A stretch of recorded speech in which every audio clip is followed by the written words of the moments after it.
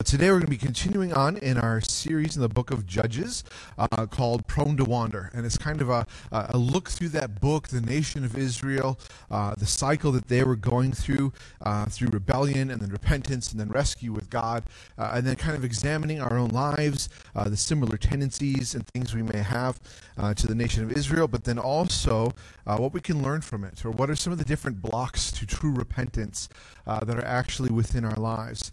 Today we're going to be in Judges chapter 6, and so if you want to turn your Bibles to Judges chapter 6, otherwise we'll have the verses up on the screens as well. We're going to be taking a look at the story of Gideon.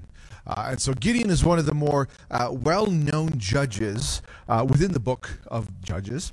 And we think of Gideon. What are some of the things that you think of with Gideon? Anybody? The what? The pots that he breaks with the torches in it. Did somebody say the fleece? I thought I heard. Yep, the fleece is another one where he's like, God, what do you want me to do? Like, are you sure? Like, let me put this out. Let me put that out. What was the other one? A mighty warrior. Absolutely. Lapping up at the water, right, where the army, it was so big, and God's like, it's too big. And so the test of the army drinking the water, and then it's reduced down to 300. And then the miraculous way, like they go around the camp of the Midianites, and they break the pots or the jars. They have the torches. They blow some trumpets, and they say, for the Lord. And then the camp of the Gideons are actually thrown into confusion, and they take themselves out as they're worshiping God. So there's all these different things in that of this story of Gideon that we look at. But this morning, what we're going to be doing is taking a look at the very beginning of the story of Gideon and focusing more on the nation of Israel and their response than necessarily Gideon himself. And so we're going to be starting in verse 1 of chapter 6. But before we get there, let's pray. Father, we come before you this morning as we read your holy word. And we pray that your Spirit would be alive and active in us, that we would just seek you, rely on you, be anchored in you, and ask that you would work within our hearts and minds, and that you would do the work of transformation within us. Lord, our desire is to follow you, and at times we are prone to wander. And Lord, I pray that as we look at this scripture, you will show the areas within our hearts that we do that, as well as just give us the peace of your grace and mercy and forgiveness, that all we have to do is turn to you, to abide in you, and to trust you. Lord, we thank you for this, and we pray this in Jesus' name. Amen. All right, so we're in the book of Judges, chapter 6. We kind of did an intro last week, but this is, again, looking into this cycle. It's a couple of judges into the cycle.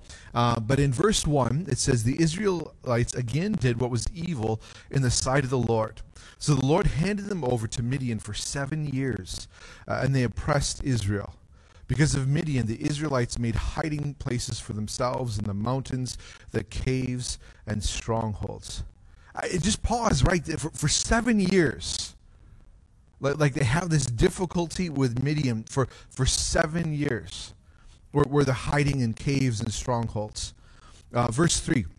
Whenever the Israelites planted crops, the Midianites, the Amalekites, and the Kedemites came and attacked them. They encamped against them, destroyed the produce of the land, even as far as Gaza. They left nothing for Israel to eat, as well as no sheep, ox, or donkey. So Israel became poverty-stricken because of Midian, and the Israelites cried out to the Lord. And so just imagine this circumstance. Like we've just been through a difficult year for us. Right, where we have to wear masks in certain situations. There was a great toilet paper shortage of 2020. Here they don't have food or sheep or goats, and we were just looking for paper wrapped around cardboard tubes. But it was a difficult year for us. Imagine that for 7 years instead of just one. And yet the things that we were facing is nothing compared to this, where they would encamp. They left nothing for Israel to eat. Essentially, they were like locusts that would come and take everything. And even when God comes to call Gideon to be a judge, it says that he's threshing wheat in a winepress. Now, threshing wheat was meant to be done more in open air, because you take the wheat and the chaff and you throw it up into the air, and the chaff's blown away by the wind, and you just have the kernels of wheat left. But he was doing it down inside of a wine press so that nobody would actually even notice what he was doing, so that the Midianites wouldn't come and steal the grain that he was threshing at that point. So this is the depth of their difficulty that they're facing here. And then they cry out to the Lord in this circumstance. In verse 6, became poverty-stricken because of Midian, and so the Israelites cried out to the Lord. But what were they crying out for? They were just crying out for rescue. They weren't acknowledging at all what brought them to that point. The concept where the Lord had said in the beginning of the book that we looked at last week, if you follow me, and if you do not go after other gods, I will protect you, and I'll make sure that you're provided for.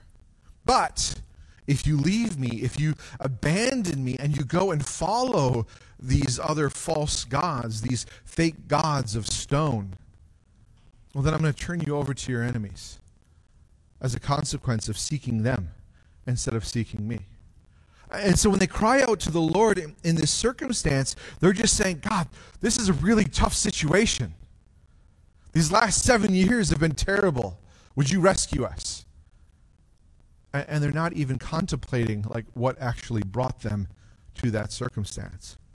And so this is one of the ways for ourselves this morning, first, I think, out of 3, of different ways that repentance within us is blocked at times. Because sometimes we're just looking at the uncomfortable and difficult repercussions of our actions, the result of sin. And we're saying, oh, I don't like this. God, would you rescue me? Would you rescue me from the consequence of my own actions? We might lie or cheat and steal and then get caught in those lies. We may go commit a crime and then we're caught, and then we cry out to God like, would you help me in this situation to avoid the consequences of what I face? Perhaps in our marriages at times we find it to be difficult, and our prayer to God is, God, would you just fix this? And instead of looking within our own hearts and saying, how have I been reflecting Jesus to my spouse? And if I haven't been, are these difficulties popping up because I've been responding out of my own flesh, out of my own selfishness, out of my own sense of control? And so then we ask God for rescue from the situation instead of actually looking at what we need to repent of within our heart. And so this is a block to repentance in a sense, because we're not even really looking at what needs to be changed. We just want to avoid the conflict that has become the result of whatever it is. So this is what Israel's doing, is they don't like the situation that they've put themselves into. And now they're saying, God, can you rescue us? Instead of saying, God, would you forgive us, change our hearts, and help us to walk after you. And then we recognize the promise you gave us at the beginning of Judges is if we turn and if we follow you, you're going to protect us. And instead they're just saying, rescue us. So what does God do in the next few verses? He sends a prophet to them, where this prophet reminds them of this covenant with God at the beginning of Judges, and saying, but you decided to ignore that. You decided to turn from God. You decided to follow after these false gods. But as they do, as the prophet shares this with them, they don't change. They don't repent. They don't turn from these things. We can actually see this beginning in verse 27. So we're going to skip ahead a little bit. The prophet came. He's told Israel what they need to do. They haven't done it. God calls Gideon to help throw off the oppression of the Midianites and to begin by tearing down an altar of Baal and an Asherim pole. And so this is what God is telling Gideon to do. I want you to start by getting rid of these false idols. And he actually begins in his father's house. So Gideon's own dad has an altar to Baal and an Asherah pole, and this is where God is telling him to begin. So in verse 27, it says, Gideon took 10 of his male servants and did as the Lord had told him. But because he was too afraid of his father's family and the men of the city to do it in the daytime, he did it at night. So this is where Gideon's at right now. He's like, okay, God, I want to follow you, but let's just sneak out at night and bring out a saw and hope nobody hears as we cut down this pole and then set this giant fire as we offer up, we think it was 2 bulls to God. In verse 28, when the men of the city got up in the morning, so they didn't notice the big giant blaze of the offering or the sawing sound in the middle of the night. They got up in the morning. They found Baal's altar torn down and the Asherah pole beside it cut down. The second bull offered up on the altar that had been built. So they said to one another, "Who did this?" And after they made a thorough investigation, so they kind of went CSI back in the time of Judges.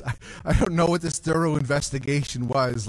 Did they go and follow the different footprints or whatever and then follow Gideon back to his father's? But they made a thorough investigation and found out that Gideon, son of Joash, did this. Verse 30, the men of the city said to Joash, "Bring out your son. He must die because he tore down Baal's altar and cut down the Asherah pole beside it." But Joash said to all who stood against him, "Would you plead Baal's case for him? Would you save him?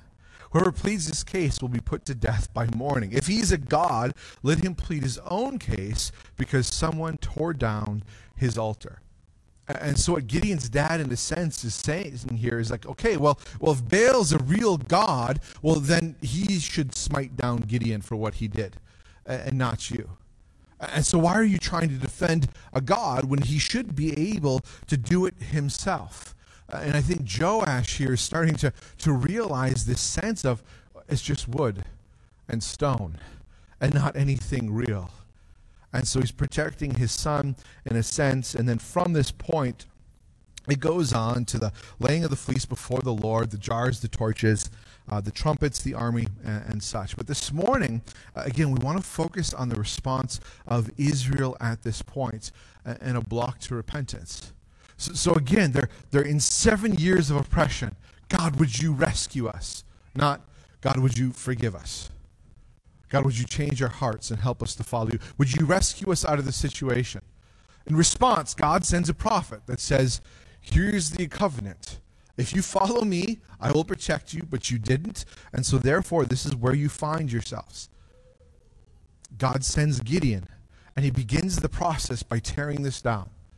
And how does the city respond? How does the nation of Israel respond? Let's put Gideon to death. They aren't connecting the idea of, Lord, would you rescue us, with him actually beginning the process of rescuing them. And they start to defend or try to protect their false worship because they didn't want to let it go. They wanted God to get rid of the circumstance, but they didn't want to get rid of the things that they wanted to pursue and the idols within their own lives. And so it was a block for their repentance because they were actually protecting the very thing that they should be repenting from. How often is that the same in our own life, where we choose to defend our sinful actions instead of repenting? In our own life, when we become angry and we sin in that anger just kind of out of a response because it's what's dwelling within our heart. How often in that moment are we like, oh, would you forgive me for responding that way? Versus, I had a right to be angry because this person cut me off. I have a right to be angry because this person disrespected me. This person broke something. And so I have a right to this. Maybe it's jealousy within our life, falling into temptation. We have these different temptations within our lives, and yet Corinthians tells us that there's always going to be a way of escape in these things, that God always provides a way, that he will not allow us to be tempted beyond what we can bear. And yet when we fall into that temptation, in that moment are we, God, forgive me for this? Or are we like, well, I kind of fell into that because of this and this and this. I was just kind of weak in this moment, and And we start making excuses which are really defenses of the very thing that we ought to be repenting from. It can be the same with laziness, gluttony, not being loving. How many other aspects within our life? What is our first response?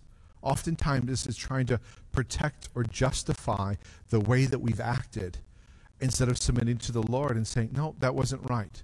That was not responding in a Christ-like way. Lord, thank you for your grace and thank you for your mercy and thank you for your forgiveness that puts my sins as far as the east is from the west. And so, Lord, forgive me and help me to walk forward.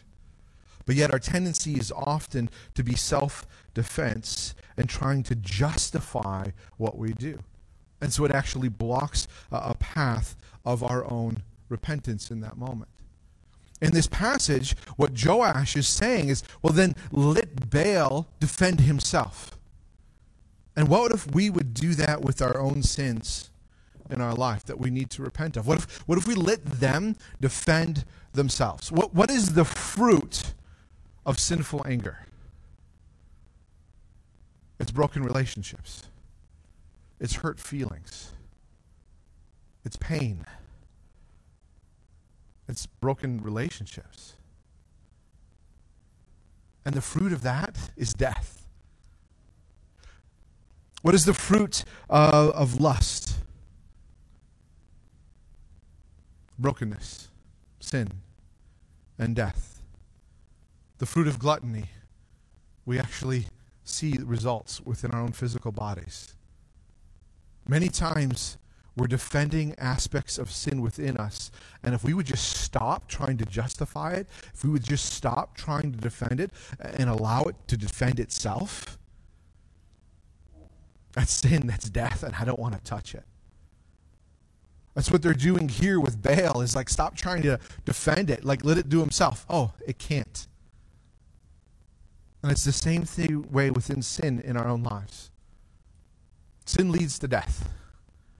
And thanks be to God that we have grace and mercy and forgiveness and eternal life through the risen Christ. But there is earthly, temporary repercussions to sin within our lives. If you break the law, you may go to jail. God can forgive you and you can still go into heaven because of grace and mercy, but there is an earthly repercussion to what you have done. And that is the fruit of that. And so instead of trying to defend our own actions, let's just look to see these areas that we need to change. And just what is the simple fruit of that bitterness within us? What is the fruit of lust within us? What is the fruit of responding in anger all the time? What is the fruit of being selfish? Do we want that fruit in our life? I think the answer will clearly be, in every circumstance, no. So what we can learn in this is stop trying to defend it. Instead, let's just go to repentance. And again, repentance is this idea of acknowledging a shift within our mind and a desire to walk in a different direction. And so as we examine our own lives, we find areas within our own lives where there are sin and things that we need to repent of, and we no longer defend it or excuse it. We recognize that it is death. Right there is a shift in our mindset. A shift in our mindset is no longer saying, well, I'm going to justify this or I'm going to excuse this. We're now shifting our mind to say, I don't want the fruit of that in my life. And because of that, I'm now going to walk with God away from whatever this thing is. That's all repentance is. It's not this sense of a rival where you have to be perfect or have to be right or get everything right in order to be, oh, I've repented. But rather it's this idea of, I no longer want that. My mind is set on something else, and I'm just going to try and stick close to Jesus as I walk away from these things, where the fruit in my life is leading to death in areas of my life here on earth around me. We go for the transformation, absolutely. We would choose to flee from this root of sin or death within our lives. The third thing that we can learn from this passage, though, is God's mercy. We see these other two ways where they're blocking repentance. The first one is they're really only interested in getting rid of repercussions. They're just interested in getting rid of the conflict and not actually changing. So that's the first block that they faced and we faced. The second one is excuses. They're trying to defend it. But the third thing that we learn from this passage, again, is God's mercy. Israel had wrong motivations. They just wanted to get out of the trouble that they were in, and they didn't want to change. And what did God do in the situation after 7 years? He sent Gideon. They did not change. They wanted to kill Gideon for starting what God was calling him to do in order to rescue Israel. They did not change, and yet God called Gideon to be a mighty warrior, to step up and defend and rescue Israel from the Midianites in such a dramatic way that it could only clearly be God. In fact, that was the whole purpose of shrinking down the size of the army, so that Gideon couldn't claim it for himself. God's like, yeah, you're only going to do this with 300 people against thousands. And you're actually not going to fight. You're just going to take some jars, break it, blow a horn, and hold up a torch and say, for the Lord. And the army's defeated. In a dramatic way, God shows his love for Israel while they were still in a pattern of sin. They were still choosing to try and defend and hold on to the sins within their life. And he did it out of an act of love and mercy and commitment to his people. We find the same thing is for us today. As an act of love, God came to rescue us while we were still sinners. Ephesians 2 puts it this way: you were dead in your trespasses and sins. We were separated from God. Our destiny was eternity in hell. And we did nothing to change that. That's what these words are saying. You were dead in your trespasses and your sins. But God, in verse 4, who is rich in mercy, because of his great love that he had for us, made us alive with Christ, even though we were dead in trespasses. You are saved by grace.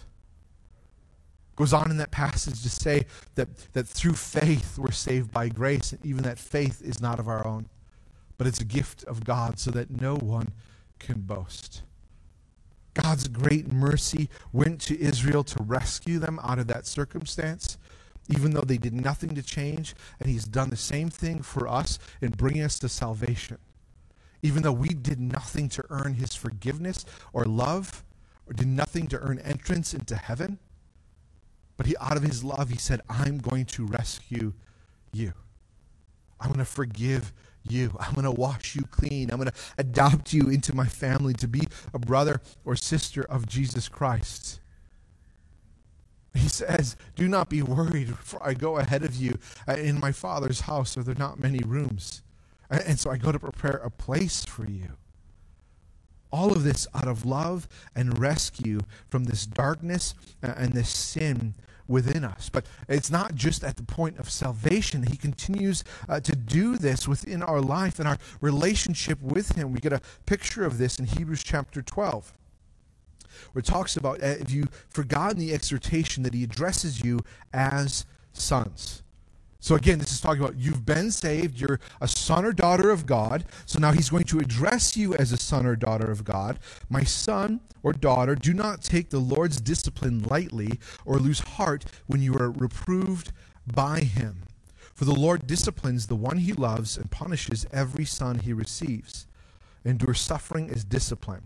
God is dealing with you as sons or as sons and daughters. For what son is there that the father does not discipline? This is what he was doing with Israel.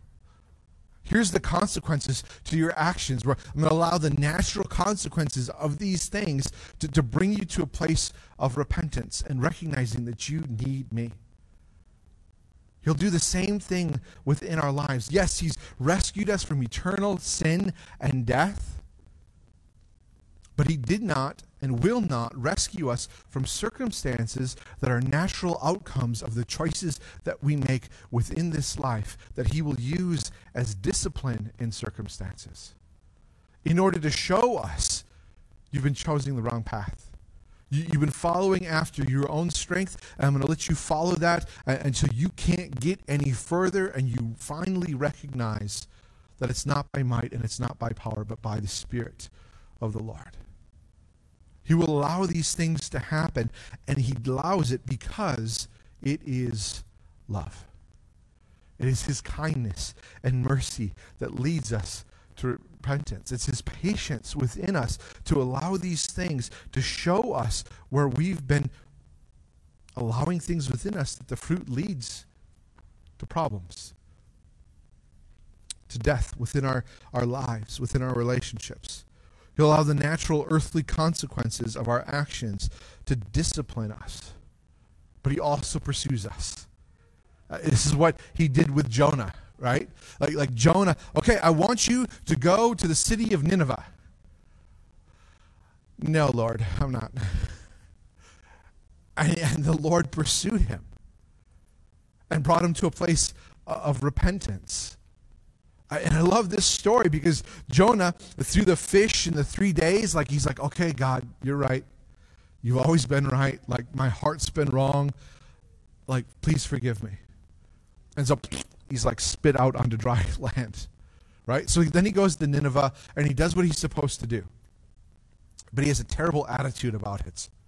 Absolutely terrible attitude. And then the city of Nineveh repents because they recognize the fruit of the sin within their lives is not of God. So they choose to repent in that circumstance. God forgives them. They're not destroyed. And here's Jonah, who's sitting on top of a hill waiting for fire to come down to destroy the city, and now he's disappointed when it doesn't happen. Literally, that's what it says. And then God says to Jonah, like, what are you upset? This is why I didn't want to go to them in the first place, because I knew you'd forgive them. And in that moment, God's not like, you silly, impetulant, stupid little boy. I'm done with you. But he grows a plant for Jonah to shade him. Jonah's like, yeah, cool, this is great. God loves me. And then God has a worm come that eats the plant. And then Jonah's like, oh, it stinks. And in all of it, God was speaking to Jonah and pursuing the areas of his heart that needed to change. It wasn't about the circumstances. Jonah was complaining about the circumstances, and he wanted it. He wanted shade, and so God gave him shade, but he also wanted to teach him a lesson, so he took the shade away because he wanted his heart to change. And in part of the discourse between them, he's like, weren't there hundreds of thousands of people and animals within the city of Nineveh? I want to have care and compassion on them. And I want you to as well. So not only did God want Jonah to go to the city of Nineveh so that they might have a chance to repent, God wanted Jonah to go to the city of Nineveh in order to have his own heart changed and transformed. But yet he would block that sometimes by trying to run from what God was doing, to try and make excuses for what God was doing. And God continued to pursue him out of love and grace and mercy. He does these things in our own lives as well. We can try and block them by just wanting him to fix the circumstance instead of our hearts. We try and block them by defending our actions instead of looking for change within, and he'll continue to pursue us. And then as he pursues us, there's two different things that happen through this. The first thing is we can resist. And God will pursue us and pursue us and pursue us, and he'll use circumstance after circumstance to reveal the fruit of the things that we're holding most dear within our life. And if they lead to death, he'll allow those circumstances to happen till we get to the point where we recognize, I need to change within and to stop leaning on these things.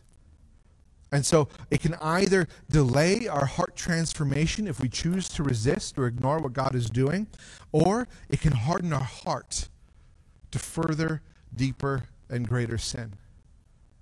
We just have a recent example of that in a beloved Christian leader, as we're finding out some of the horrors that he committed in sinful actions against women around the world.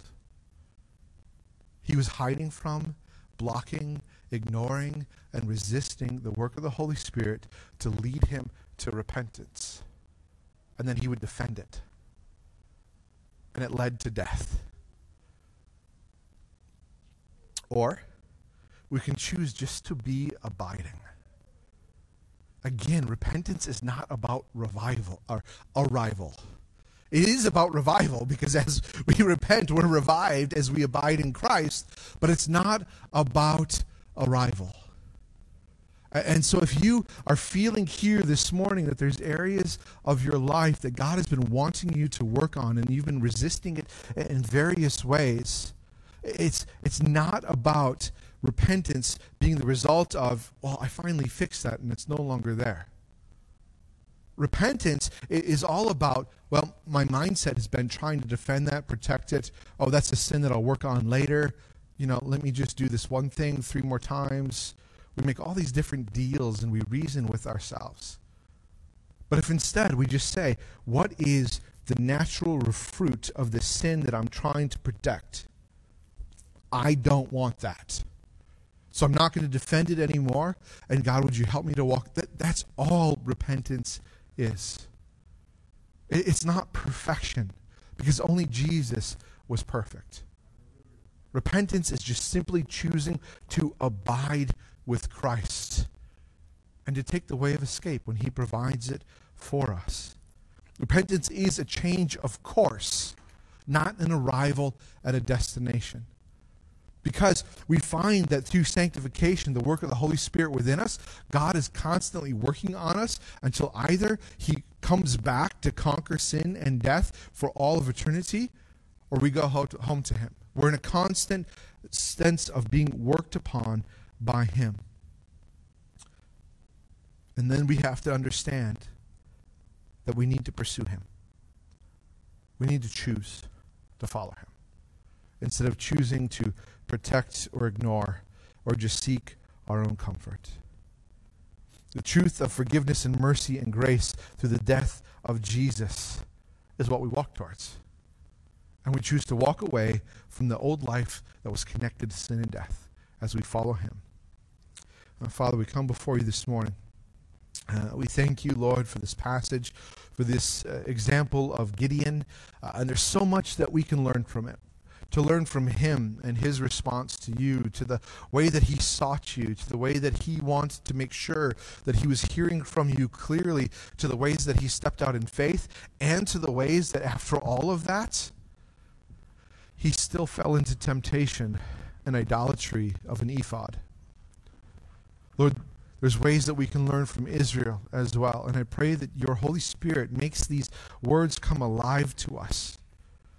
But Lord, I pray that you would reveal to us, that you would show us the areas within our lives that we are protecting or choosing not to abide in you.